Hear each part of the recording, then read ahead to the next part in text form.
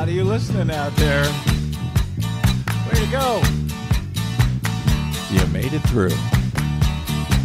Well, I don't know why I came here tonight. That's why. I got the feeling that something ain't right. No, it ain't. I'm so scared in case I fall off my chair.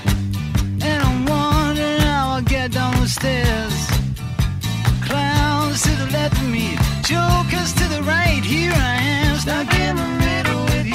I am from the Pacifica Radio Network. This is the BradCast, as heard on KPFK 90.7 FM in LA, also in Santa Barbara on 98.7 FM, San Diego's 93.7, and Ridgecrest and China Lake, California's 99.5 FM. Also in California on KFOI in Red Bluff and Redding and KKRN in Round Mountain. Up in Oregon on the Central Coast on KYAQ, Cottage Grove's KSO, Eugene's KEPW, Lancaster, Pennsylvania's W News, Maui, Hawaii's KAKU. In Columbus, Ohio on WGRN, Palinville, New York's WLPP, Rochester, New York's WRFZ. Down in New Orleans on WHIV, out in Gallup, New Mexico on KNIZ, Concord, New Hampshire's WNHN, Fayetteville, Arkansas's KPSQ, up in Seattle on KODX, Janesville, Wisconsin's WADR, and Minneapolis, St. Paul's AM 950 KTNF. We also stream coast to coast and around the globe every day on the internets, on the Progressive Voices channel, Netroots Radio, Radio for Humans, NicoleSandler.com, Radio Free Brooklyn, No Lies Radio, Verdant Square Radio, Detour Talk, and most of your favorite podcast sites. Blanketing Planet Earth. I'm Brad Friedman, your friendly investigative blogger, journalist, troublemaker, muckraker, and all-around swell fellow, says me from BradBlog.com. Thank you very much for joining us for another thrilling edition of the BradCast. We were out of town all weekend. Was there any news of note in Southern California, Desi Doyen? I think there was a little. Did we miss any? What? Yes, there was. Quite a bit, actually. In fact, we were and are out of town, as luck or coincidence would have it. As I believe I had mentioned in passing a couple of weeks ago, some construction is being done on the roof of the building that houses our studio, and it's going to be ongoing for like 2 weeks or more, so we are told, which will make it impossible to work out of there. So we bugged out to another state for a bit, barely missing the storm as it rolled in, and we rolled out on our long ago, apparently well-timed, pre-scheduled bug out. That's both good and bad, as Hurricane Hilary and the earthquake that accompanied it, naturally, were both stories that I'd like to have been there for, frankly, but I wasn't. And in any event, thanks to all of those who sent us well wishes via email to BradCast@BradBlog.com and on Twitter and elsewhere at the BradBlog. We are doing fine. Well, I am. I don't know. Desi's a little shook up. But we survived the storm and, frankly, hardly even noticed it. But there was certainly something to notice, as you may have noticed. Quote, we basically blew all of our previous rainfall records out of the water. National Weather Service meteorologist Elizabeth Adams in San Diego told AP. In Palm Springs, for example, the inundation from a downgraded Hurricane Hilary shattered the daily record of 0.21 inches of rain set in 2003. That's the record, 0.21 inches of rain. On Sunday in Palm Springs, they got 3.18 inches of rain in one single day.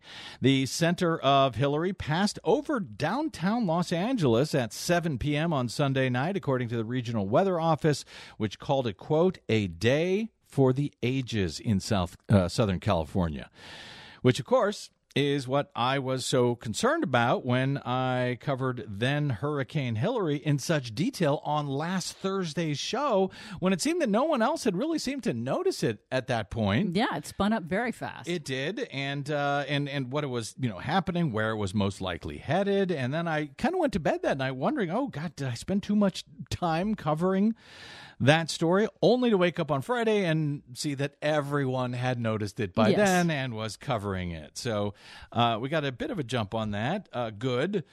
Hopefully that all helped people keep people safe. No significant injuries have been reported from the storm, at least in Los Angeles. Areas of the desert outside of L.A. were not and are not quite as lucky. But L.A. City Council President Paul Krikorian told a news conference on Monday that, quote, Los Angeles was tested, but we came through with minimal impacts considering what we endured.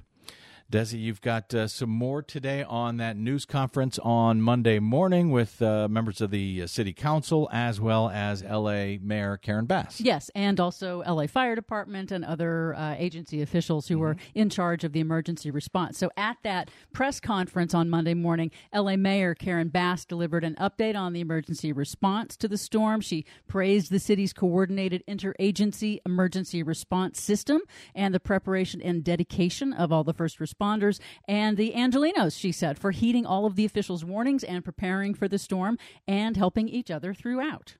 This was a coordinated, collaborative approach, and reports thus far indicate that as of right now, there have not been any deaths or significant risk of injury.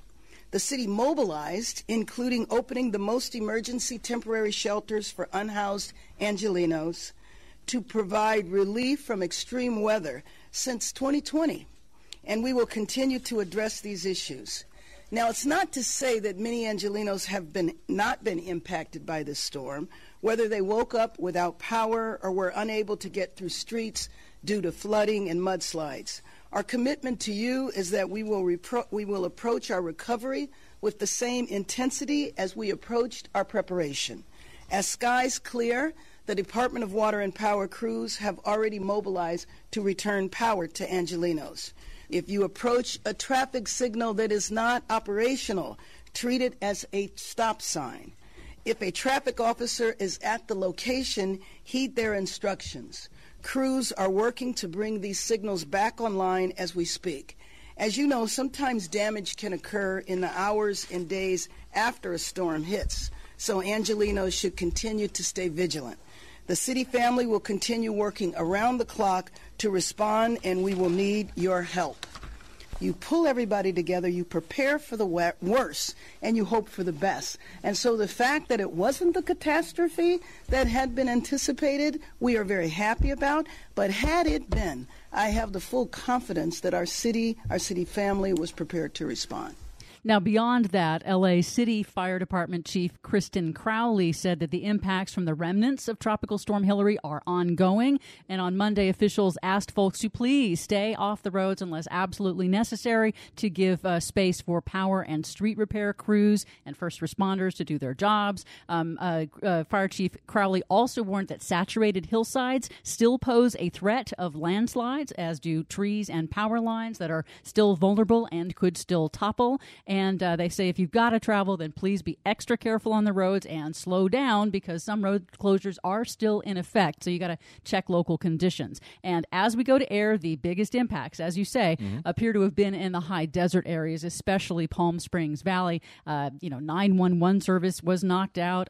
Interstate 10 was closed in both directions. That's going to be ongoing until they're able to clean it up. And the fire chief of Cathedral City, which is near Palm Springs, says it'll take time for floodwaters to recede and crews to clear the mudslides and debris from the roads. And about 150 miles of Highway 395 on the eastern side of the Sierra Nevada mountains up through Bishop has been closed. 150 miles of that. So make sure one of my favorite roads, by the way. It's a beautiful road. It's closed right now. Yep. Schools in the LA Unified School District were closed Monday, and they will reopen for regular school on Tuesday. And officials also reminded folks to please stay out of the ocean. Storm stormwater drains in LA and Ventura counties dump directly into the ocean, and that stormwater is contaminated with a toxic stew of dangerous bacteria and chemicals and trash and God knows what all. Yeah. So they say to wait 72 hours before venturing into the water. Speaking of Palm Springs, the Palm Springs PD in that statement about 911 lines being down, they said that in the event of an emergency, residents should text 911 or reach out to the nearest police or fire station. Yeesh, good luck texting 911. That's kind of scary. Nonetheless, as skies were clearing on Monday, at least in California, the National Weather Service warned of flooding underway in parts of Clark County in Nevada, about 40 miles west of Las Vegas. Forecasters said the threat for flooding in states farther north on Monday was highest across much of southeastern Oregon. Hello, Oregon, pay attention. And into the west central mountains of Idaho. Meanwhile, over in the Caribbean, Tropical Storm Franklin churned on Monday near Haiti and the Dominican Republic, where authorities warned residents to prepare for floods and landslides. Forecasters at the National Hurricane Center are also watching a disturbance in the Gulf of Mexico that has now an 80% chance of developing into a tropical disturbance or tropical storm before reaching the western Gulf coastline on Tuesday. Forecasters urge people along the coast in northern Mexico and Texas to monitor the system, adding that tropical storm watches or warnings may soon be issued. Oh, and then there are another 3 or so storms lined up behind all of that, coming off the coast of Africa and headed this way, as the Atlantic storm season suddenly kicks into high gear. But out west, a tropical storm last roared into California way back in September of 1939. At that time, it ripped apart train tracks, it tore houses from their foundations, it capsized many boats. Nearly 100 people were killed on both land and at sea. This time, thankfully, we were a little bit more prepared. But how much do we need to prepare for these kind of storms in the future out here in the West as the oceans continue to warm, more moisture gets stored in warming air, and as weather patterns themselves may be changing? All thanks to, yes, man-made climate change. We've got just the person standing by who knows the answers to all of those questions as much as they can be known, and many other questions as well. Let's take a quick break here, and we'll be joined by Dr. Daniel Swain, climate scientist at UCLA and researcher at the National Center for Atmospheric Research and the Nature Conservancy of California. That's straight ahead, along with a bit more news today. I'm Brad Friedman, and you are listening to the BradCast.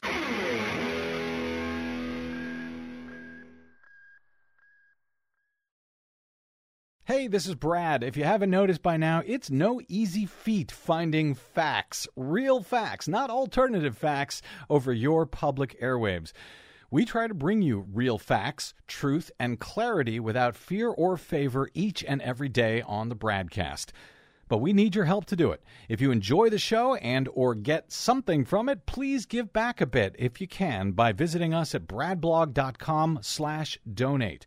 Your support helps Desi and me continue to bring you real, independent, progressive news 5 days a week over your public airwaves. We simply can't do it without your help, and that help is needed more now than ever. Please stop by bradblog.com/donate today to make a one-time donation, or even better, automated monthly support. It'll take you about 60 seconds, and you can rest easy knowing that we'll be here every day making sense of it all, or at least trying to. That's bradblog.com/donate, and thanks. Seems it never rains in Southern California.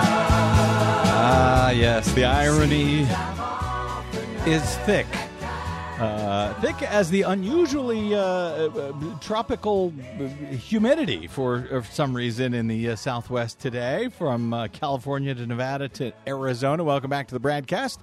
Brad Friedman from BradBlog.com. California, of course, rarely sees landfalling tropical cyclones or hurricanes, with 1939 being the last time that such an event reportedly occurred in the Golden State. The only other known tropical cyclone to actually make coastal landfall in California was the 1858 San Diego hurricane, according to Weather West's Dr. Daniel Swain. That was all long before our storm naming system, even before the modern National Weather Service came into being. It was in no small part due to that 1939 storm, which caught the state completely unaware, which actually helped lead to the formation of the Weather Service's critical national warning system and the National Hurricane Center. But tropical storm and then hurricane and then post-tropical cyclone Hillary made history over the past several days, spinning up virtually out of nowhere from tropical storm to major Category 4 hurricane in just 24 hours before breaking all the rules and heading north into California rather than out west toward Hawaii, which is more typical for storms in the eastern Pacific. While most folks don't think about hurricanes in the Pacific, at least not on the West Coast, we've seen a very busy Pacific storm season so far this year. Whether you previously heard about it or not, it was, in fact, one of those major Pacific storms, Hurricane Dora, which blew by Hawaii hundreds of miles to the south a little over a week ago, but whose major wind gusts on its outer bands, in fact, helped quickly intensify the horrific and deadly wildfires on Maui. So are the record wildfires and storms and flooding and warming oceans and intense heat, etc., that we have seen week after week, month after month this summer in the U.S. and elsewhere around the globe a preview, a template for our climate-changed future? Or is that future here now? Or is the confluence of extreme weather events in recent months simply a coincidence, a string of bad luck? Joining us now with a few answers for a number of my dumb questions on that and much more is Dr. Daniel Swain. He is climate scientist in the Institute of Environment and Sustainability at UCLA. He also holds concurrent appointments as a research fellow at the National Center for Atmospheric Research and as the California Climate Fellow at the Nature Conservancy of California. He holds a PhD in Earth System Science from Stanford University, focusing on changing character, causes, and impacts of extreme weather and climate events on a warming planet. What warming planet? Dr. Swain, welcome to the BradCast, sir, and thank you for joining us on what I know is an insane day for folks like yourself. At least I'm hoping it is insane, frankly. I'm hoping the mainstream corporate media is finally ringing your phone off the hook at this point. Daniel? Yes, well, this week in particular has been rather crazy, but actually the whole summer has been, because it would be one thing if this was just the singular extreme event that everyone was interested in this year, but no, there have just been an almost uncountable number of them around the world this summer. Yeah, week after week, day after, it's been amazing. We've been doing our best to cover them, but it is impossible to keep up. So I'm just curious, before we get into some of that, Dr. Swain, after all of these years studying our climate crisis and all of the related phenomenon, was Hillary the first hurricane or tropical storm, in this case, that you personally experienced where you lived? Well, so this was actually one event I also experienced from afar, since these days I'm physically located in Boulder, Colorado. You mentioned that National Center for Atmospheric Science research appointment. That's where it is located in Boulder. But yes, I mean, these sorts of events with actual intact tropical cyclones being located anywhere over California are very rare historically. And the last time a such system actually made landfall in California And landfall actually means it has to come in from the ocean side. So it can't sneak in from the south over the deserts through the mountains. But it has to come in from the coast side of California. That would have been 1939, as you mentioned. So that's a long time ago. And there have been other systems at or near tropical storm strength that have sort of come in the back door over land and affected Southern California with some heavy rainfall over the years. But to be clear, any of those sorts of events are rare. And so this is definitely, a historical event that we saw unfold this past weekend in Southern California. I'll say. And how did, I know you're in Boulder, where you guys have had your own share of extreme weather in recent years. What is your understanding how LA did, how Southern California did, San Diego, and those areas that had at least a few days heads up to handle this otherwise wildly rare event? What's your sense of how the area fared this extreme weather? Well, I think your mileage may vary considerably depending on specifically where you were in Southern California. So ironically, despite the fact that this tropical storm came very close to actually being directly overhead San Diego and Los Angeles, these were not the parts of Southern California that were most severely affected, nor were they expected to be. So the interesting part about the sort of the media headlines leading up to the event and some of the discourse on social media was there were a lot of people who were very concerned about what was going to happen in downtown LA and the beaches of Orange County and sort of this urban corridor right along the coast. Even though the likelihood there was that this would have been, a remarkable event with some heavy rain and probably some strong winds and some urban flooding and some modest wind damage like trees down, power outages, kind of things like that, which is essentially what ended up happening in those areas. But that the real concern, the real use of that kind of alarming language from the Weather Service and from commentators like myself was regarding the flood risk in the mountains and deserts, which was quite extreme. And some of that really did materialize. In fact, we're only now just starting to get some information and images on just how big the floods were. But most of the highways and interstates in that part of the state are shut down because they were either covered by floodwaters, mud flows, or were washed out entirely in some places. So the road is not there anymore. And there were quite a lot of evacuations up along the Highway 395 corridor, along I-10 in the desert, and up by Big Bear in the transverse ranges, the San Gregorio Mountains, etc. So, big debris flows, big flash floods, mostly in the places that we thought they would be most likely. And some flooding, there's images of Melrose in LA under a couple feet of water. So that's notable for sure. But largely, I think this played out pretty close to forecasts. This was something that was pretty well predicted. It does seem as if it was. Now, as Hillary was rolling in, you noted at your Weather West blog that its fast-forward speed and intensity meant that the storm would not have time to completely spin down after making landfall and before it reached Southern California because it was moving so quickly. Not the wind speed, but the speed of the entire storm. Is that, in fact, what did end up happening? And isn't the fast-forward speed, on the other hand, one of the things that actually made the storm perhaps less bad, unlike Hurricane Harvey comes to mind in Houston, which was a very slow-moving storm and just drenched the same area for days on end because it wouldn't move on. Yeah, I think there's some interesting things to talk about here because the situation, of course, along the West Coast, the Pacific coast of North America, is very different than the situation in the Gulf of Mexico or even along the eastern seaboard. There's really three key things that prevent tropical storms or hurricanes from affecting California more often. It has happened, a handful of times, but literally something you could count on one hand in the last century now, even after Hillary. And the reason why that's the case is that even though Southern California has a latitude similar to that of, say, the South Carolina, which is a much warmer, more humid place, and as you know, the Carolinas are quite susceptible to hurricane landfalls. Cape Hatteras is seen some of the most hurricane landfalls of any place on Earth over the years. So why do they see so many more at the same latitude in the Atlantic Basin than we do here on the West Coast, the Pacific Basin?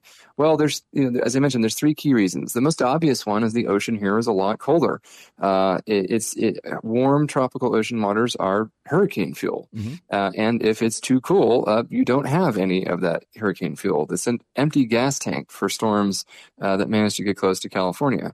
The second reason is that you tend to have prevailing easterly winds in the tropics, meaning winds that blow from east to west, and as you mentioned earlier, push those storms in the Pacific Basin westward out to the open ocean towards Hawaii. Of course, in the Atlantic, if you push storms westward from the Atlantic, you're pushing them towards the continent, toward the East Coast into the Gulf of Mexico.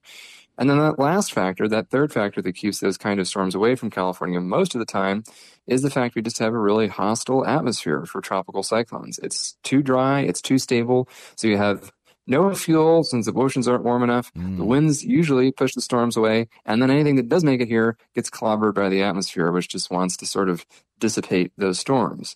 What happened this time is those easterly winds that normally keep those storms out over the open ocean weren't present, and we had a very rare combination of very strong, record-breaking high pressure over the center of the continent, a low pressure to the west of California, and that sort of acted as a funnel to draw this storm up northward directly over Southern California. So that, combined with some unusually warm ocean temperatures off the coast of Mexico, allowed this very unusual event to unfold. Well, it's obviously unusual now. I'm wondering how unusual it will be in the future. E&E's Climate Wire reports that, as you note, Dr. Swain, the most important factor in this storm as it moved up north into the U.S. versus out to sea, as would normally be expected with storms like this, is that the region's typical easterly winds have temporarily vanished.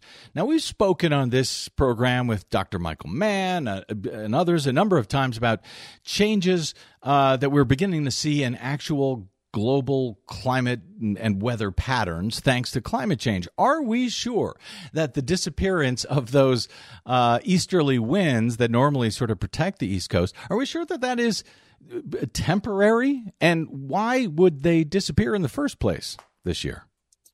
Well, to be clear, they haven't disappeared this whole year. There's just a few days where they're not present over the eastern Pacific. So just a long enough window for this storm to sneak northward. So let me break this down a bit. Yeah. There's sort of three pieces in terms of the climate change connection question here. One is the question of, well, first of all, I think the most important piece and also the clearest answer, so I'll start with that one, is this was fundamentally an extreme precipitation event. So yes, it was windy, but there was no catastrophic wind damage. It was within the range of winds we see every couple of years in Southern California. The big deal was this extreme summer rainfall event associated with this tropical storm. That's where most of the damages have come from, and that's been true in the past as well. When we have seen these tropical events in California in the sort of the off season, it's the rainfall that gets us, and the flooding in the mountains and the deserts and things like that. And we know in a warming climate that the likelihood and the intensity of extreme precipitation events goes up very quickly, in fact, exponentially with warming. So this is something people talk about breaking points and tipping points and thresholds and exponential growth. One of the things that truly is exponential in the warming climate is the atmosphere's capacity to hold water vapor. And this turns out gets us into trouble in two dimensions. One, when it's dry, that atmosphere is thirstier and it tends to extract water from the landscape more quickly. That's a problem for droughts and wildfires on the one hand. But in the present instance, where we have a strong, rare tropical storm over Southern California in August, what it means is that we have an increased ability of the atmosphere to produce extreme precipitation. So the ceiling on how intense precipitation can become rises by around 7% per degree centigrade of warming, or 7% per degree and a half or so Fahrenheit of warming. And that's an exponential process. It's like interest in the money in the bank, although very few of us get to benefit from 7% interest in a checking account. But that's what the atmosphere is doing when it comes to water vapor. And so from the perspective of an extreme precipitation event, we shattered a lot of rainfall records yesterday all across Southern California for the summer months. We saw the moistest air mass, so the air mass with the most moisture in it ever observed at some locations in Southern California and Southern Nevada. And we know with great certainty the likelihood of seeing extreme precipitation events, whether or not they're associated with tropical cyclones, is going up in a warming world. So that's piece one. Mm-hmm. The second piece here has to do with the track itself. As you mentioned, there are a few historical instances of tracks like this, but not very many. You can count them on one hand. So this was definitely a rare event. And the fact that this sort of went right up the coast between San Diego and LA and ended up inland in California as a tropical storm, I think this is the northwesternmost tropical storm I think we've observed in California history. So that definitely is a historic moment there. The answer there, though, in terms of climate change is a little bit less clear. We don't know yet if California will become somewhat more susceptible to events like this. But let me speculate. The reason why I'm speculating is no one's really done the research on this yet. There are really no studies to point to. Because it's so rare and unusual that nobody's really looking at it?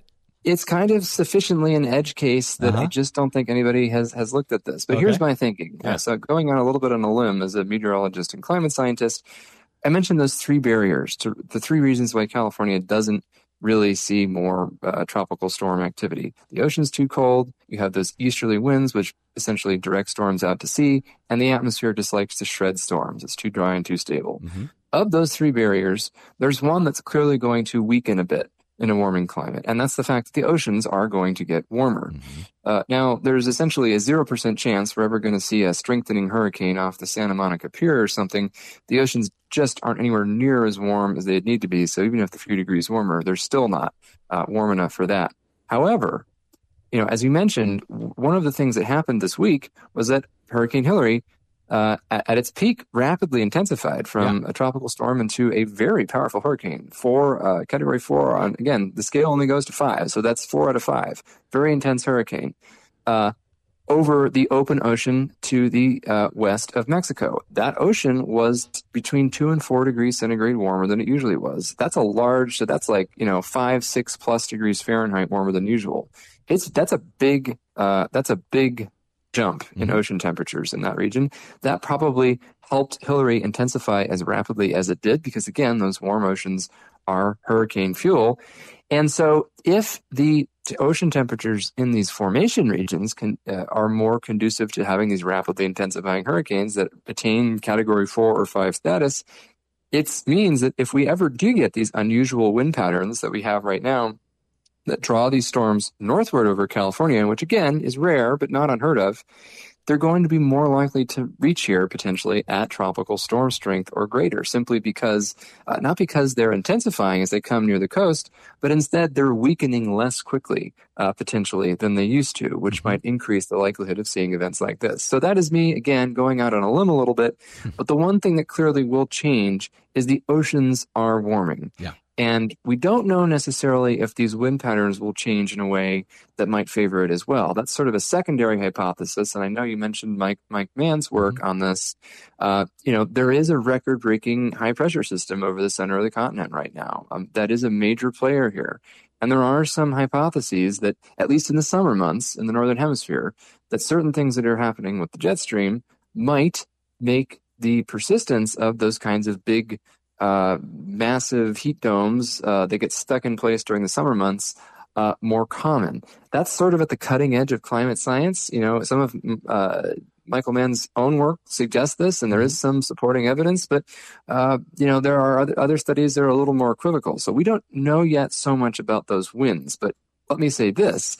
If that ends up being correct, it's going to be a pretty big deal, not just for this edge case of tropical storms in California. It might affect those for sure, but it's really going to affect the massive summer heat waves that we've been seeing more and more of in recent years. And, this year has not been a particularly hot year in California, thankfully, but it has been almost everywhere else in the world. California has been kind of a big outlier in that sense. So, there's just a lot going on this year, and there are definitely links to climate change with much of it.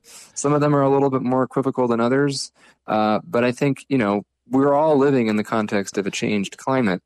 It is, though, it is that changing or possibly changing jet stream that Michael Mann talks about, that, as you said, there is 0-degree chance of a hurricane forming off of the Santa Monica Pier. I've written that down, Dr. Daniel Swain, August, whatever we are, of 2023, because, boy, I hope you're right. I hope things don't change that much, that could happen. But at this point, seems like anything could happen of late. There are, in the meantime, about 4 storms, 4, maybe 5, depending on how you count them, lined up across the Atlantic heading this way from Africa.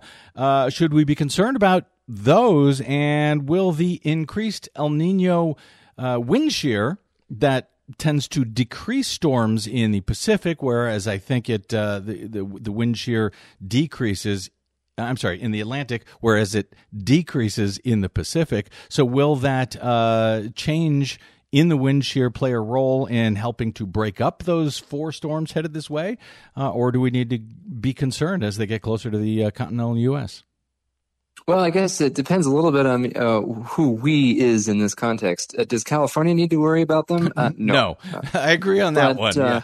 But there's folks, in the Caribbean or in the Gulf of Mexico or the Eastern Seaboard. Yeah. That's a different question. And, these, it's a little too early to know. These are all storms that have yet to form. But the Hurricane Center has highlighted the map of their potential storm development regions in the Atlantic right now. It looks like I don't know exactly what the right analogy would be, but there's a lot of regions. There's a lot of potential storms forming, the conga line of potential hurricanes, if you will, I guess. Yeah. And we're getting closer to the peak of Atlantic hurricane season. Usually that happens in September. So it peaks late, and we're getting closer, so we're going to be nicely into late August, early September for these storms. And that's right when you'd expect it to be.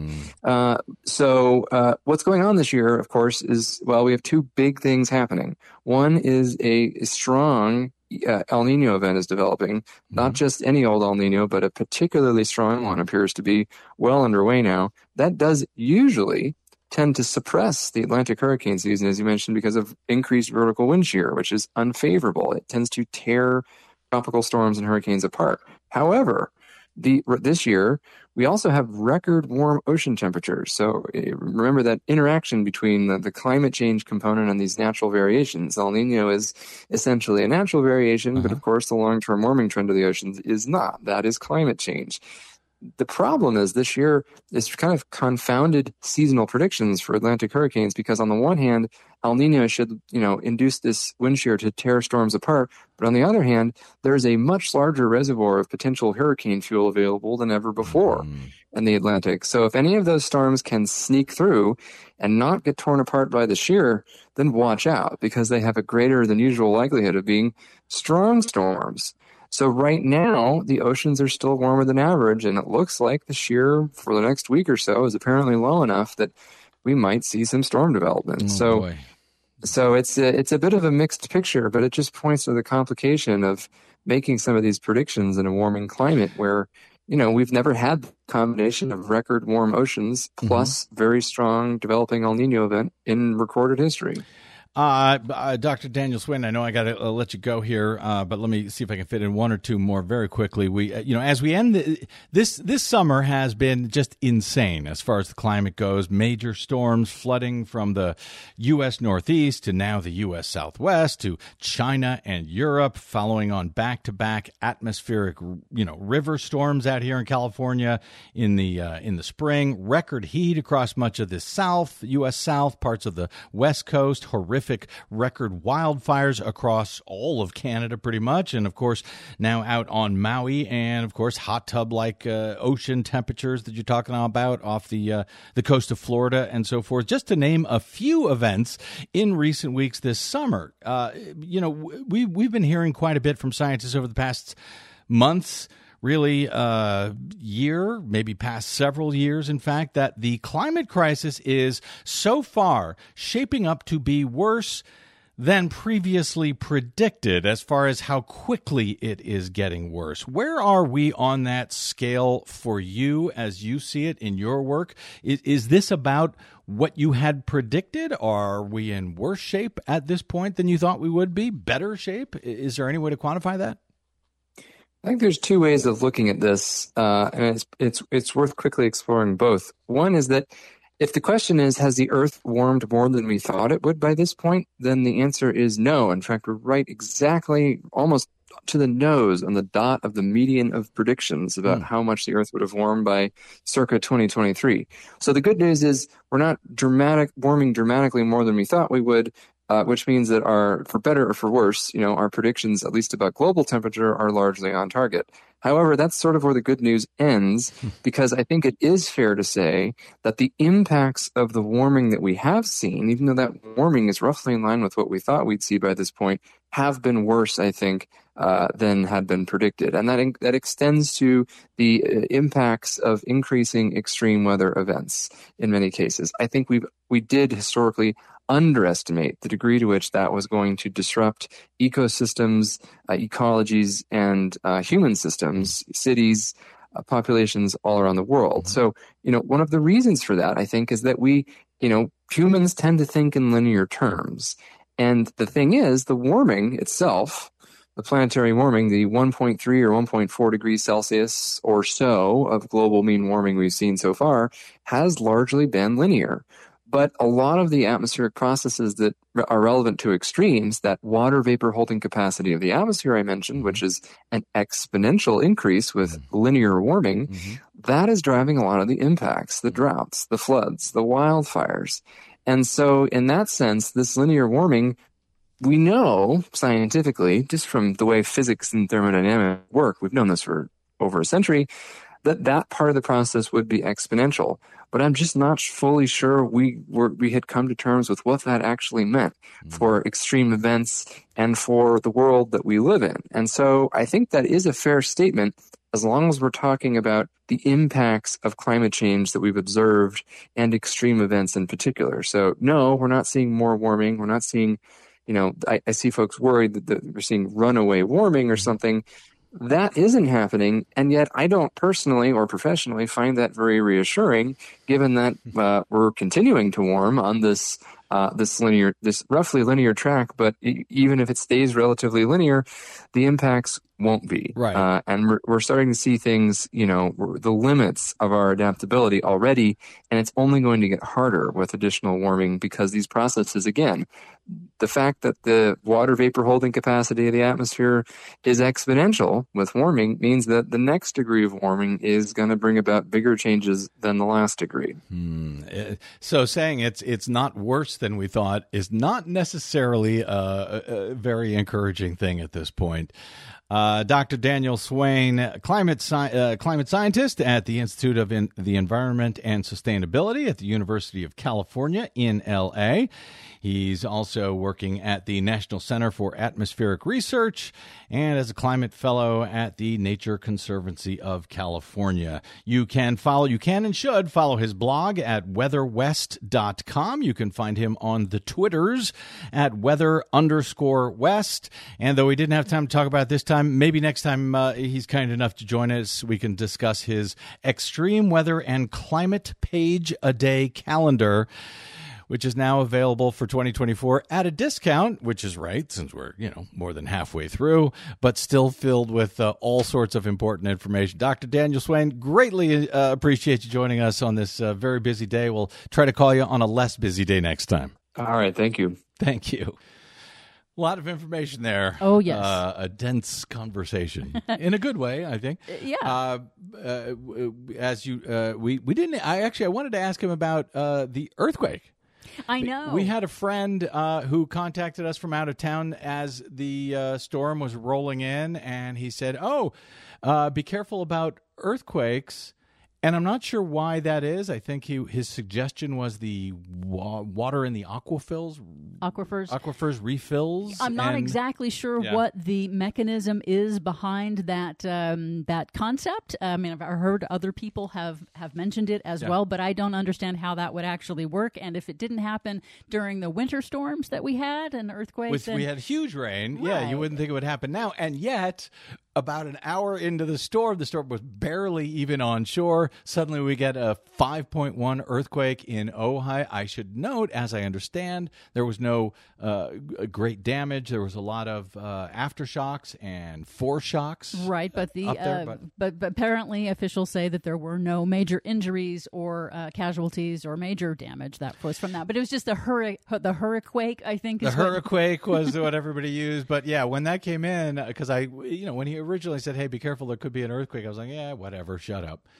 And then an hour in, 5.1 earthquake. I know. It seemed like it was everything everywhere all at once. Way too much. But I think one thing that the earthquake happening in the middle of an historic storm that, hasn't happened in, 80-something years, that is a sign of how we really need to make sure that we are prepared for not just one disaster happening, but multiple disasters happening at the same time. That's the biggest takeaway for me from all of this, that preparation and planning matter. It's like you're rooting for more than one disaster at the same time. No, I'm not. I really am not. But I am rooting for preparation because I think that was the big message that came out of the press conference today, which was, it wasn't as bad as it could have been. We made it through just fine on what we received so far in LA County and LA City, but that kind of preparation, that kind of interagency coordination where they were coordinated at the local level, the county level, the state level, and the federal government level is also sending in help, and FEMA, an emergency designation and all of that to release more funding and more materials to be able to mount this emergency response and the long-term rebuilding process for people that have had damages and damages to our infrastructure as well. And I got to say, speaking of infrastructure, going back through, Jerry Brown's terms of office, they were doing, the state of California was doing a lot of building, a lot of infrastructure improvements, building, shoring up dams, building new reservoirs. Thank you. Reservoirs, water catchment, groundwater recharge to help store all that water. Correct. And because back when they were doing it, we were in the middle of a multi-year drought, and I was seeing all of this building going on for all of these reservoirs, thinking, boy, talk about wishful thinking. But sure enough, I'm glad those are in place. I don't even know if they're all done. There was so much of that building going on, but I know a lot of them are done, and I suspect that made a big difference, not just with the winter storms or the spring storms that we had, one atmospheric river after another, but then Hurricane Hillary blows into town. So, yeah, it's a good idea to invest in infrastructure, it seems. It is indeed, and I think that it also shows how we really do need to invest, not just in these bursts of funding, but we need to invest over time in maintenance. A lot of deferred maintenance, not just in California, but around the country. We have deteriorating roads and bridges. Those things are being slowly addressed, through federal funding from the Infrastructure Reduction Act and other federal. The Bipartisan Infrastructure Act and the Inflation Reduction That's what I was Act. meaning. That's Thank what you meant. That's what I meant to say. I and did. Gave them both a better name, to be That's frank. true. But I think it does show that we really do have to prepare now and build for the 21st century extremes that we are going to be seeing, because our infrastructure was built for the average weather, the average climate of the 20th century, and we are no longer in that climate right now. We have to build for the extremes that are coming now in the 21st century, because basically this is what 1.5 degrees Celsius above pre-industrial levels looks like. We're not there permanently right now. This is what we've been trying to avoid through the Paris Treaty Climate and Treaty so and all forth. of that, and that's the target, to avoid going above that permanently. This year is probably going to be an incursion to give us a preview of what that's going to look like, and it, I think, is pretty scary, and it shows we really need to get to work on cutting emissions and building up infrastructure resilience. And speaking of to more than one disaster at once, given that the storm out here in the West sucked up much of the media attention, understandably, over the last couple of days, I want to make sure that we don't forget about Hawaii, where the county's mayor offered a somewhat grim update to start the week. Actually tried to put a bit of a smile on this otherwise grim news. A total now of 850 people are still missing in connection with the deadly wildfires that devastated Maui just over a week ago. In an overnight update posted to Facebook, Maui County Mayor Richard Bisson said there were now 850 people officially believed to be missing. He also noted at least 114 people now are confirmed to have died in the wildfires, the deadliest in modern U.S. history. Bisson said the number of missing people was the result of the FBI combining and refining various lists of missing people. He added, we are, quote, we are both saddened and relieved about these numbers. He says there's positive news in this number, explaining, quote, because when this process began, the missing person list contained over 2,000 names, but that more than 1,285 people have been located safe.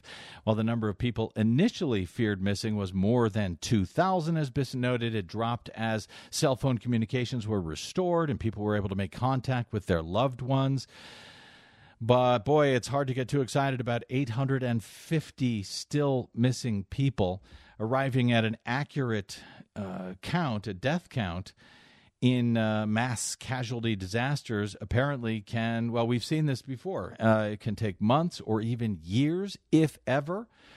According to researchers and forensic anthropologists, Lynn Goodman, an epidemiologist at George Washington University, said that they are still trying to take stock of who was in the area during the fire and therefore who are missing.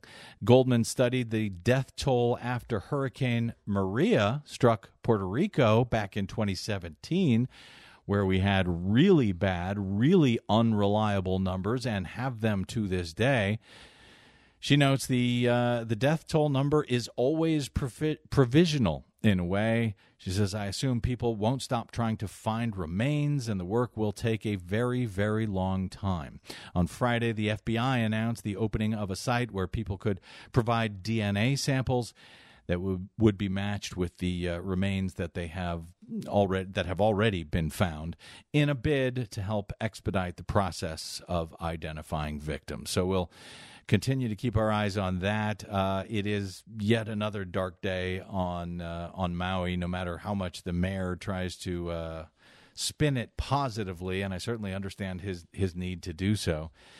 But so dark day on Maui. Much of the Southwest continues to hold its breath still. That flooding will not get too far out of control from the massive amount of moisture in the air from Hurricane Hillary, Tropical Storm Hillary, then Hurricane Hillary, then post-tropical cyclone Hillary. Right.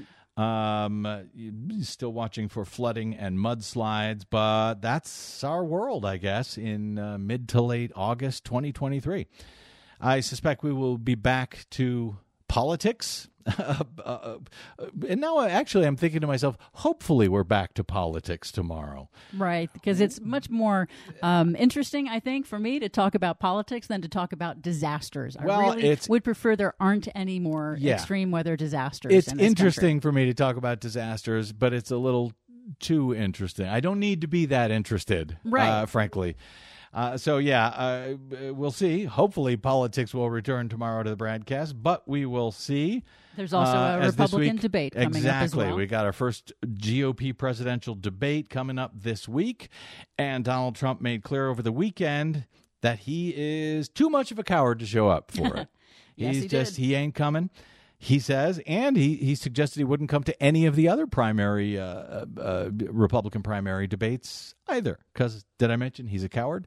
And just before airtime, the news broke that Trump's attorneys and law enforcement apparently struck an agreement with officials in Fulton County, Georgia.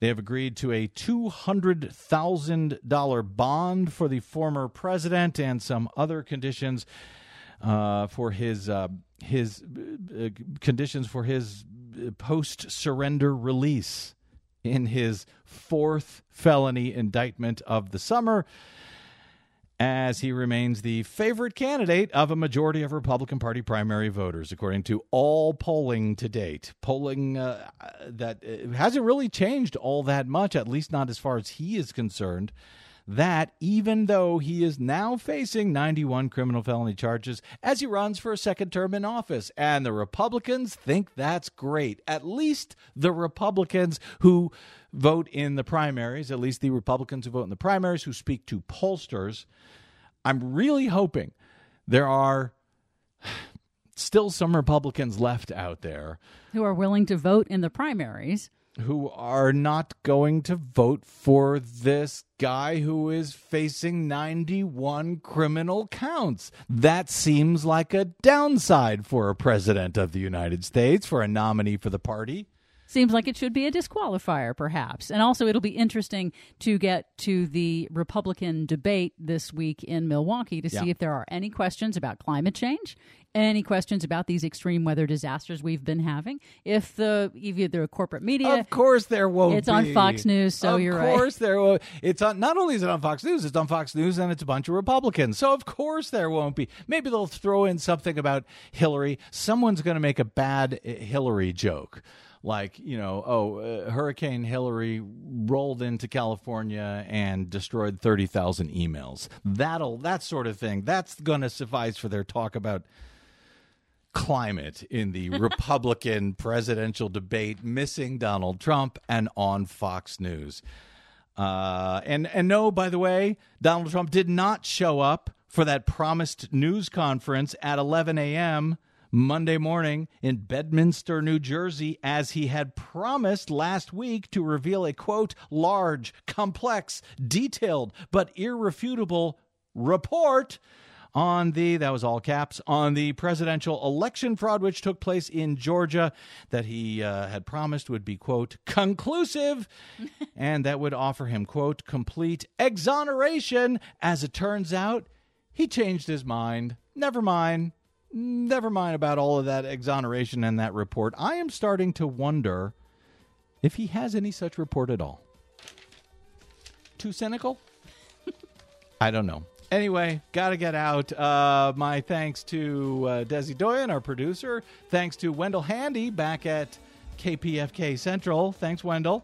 And thanks to all of you for spending a portion of your day or night with us. If you missed any portion of today's program or any other that we have ever done in our lives, you can download it for free at bradblog.com. Oh, yes. Thanks to our guest, Dr. Daniel Swain of UCLA and the National Center for Atmospheric Research. Yes, thank you, Thanks. Dr. Swain. Now I'm all confused. I'm completely out of order. You can download the show at bradblog.com. Yes, you can drop me email if you like. I'm BradCast at bradblog.com. And you will find me on the Facebooks, Mastodons, and site formerly known as Twitter at The Brad Blog. We will see you there until we see you back here, hopefully tomorrow. I'm Brad Friedman. Good luck, world.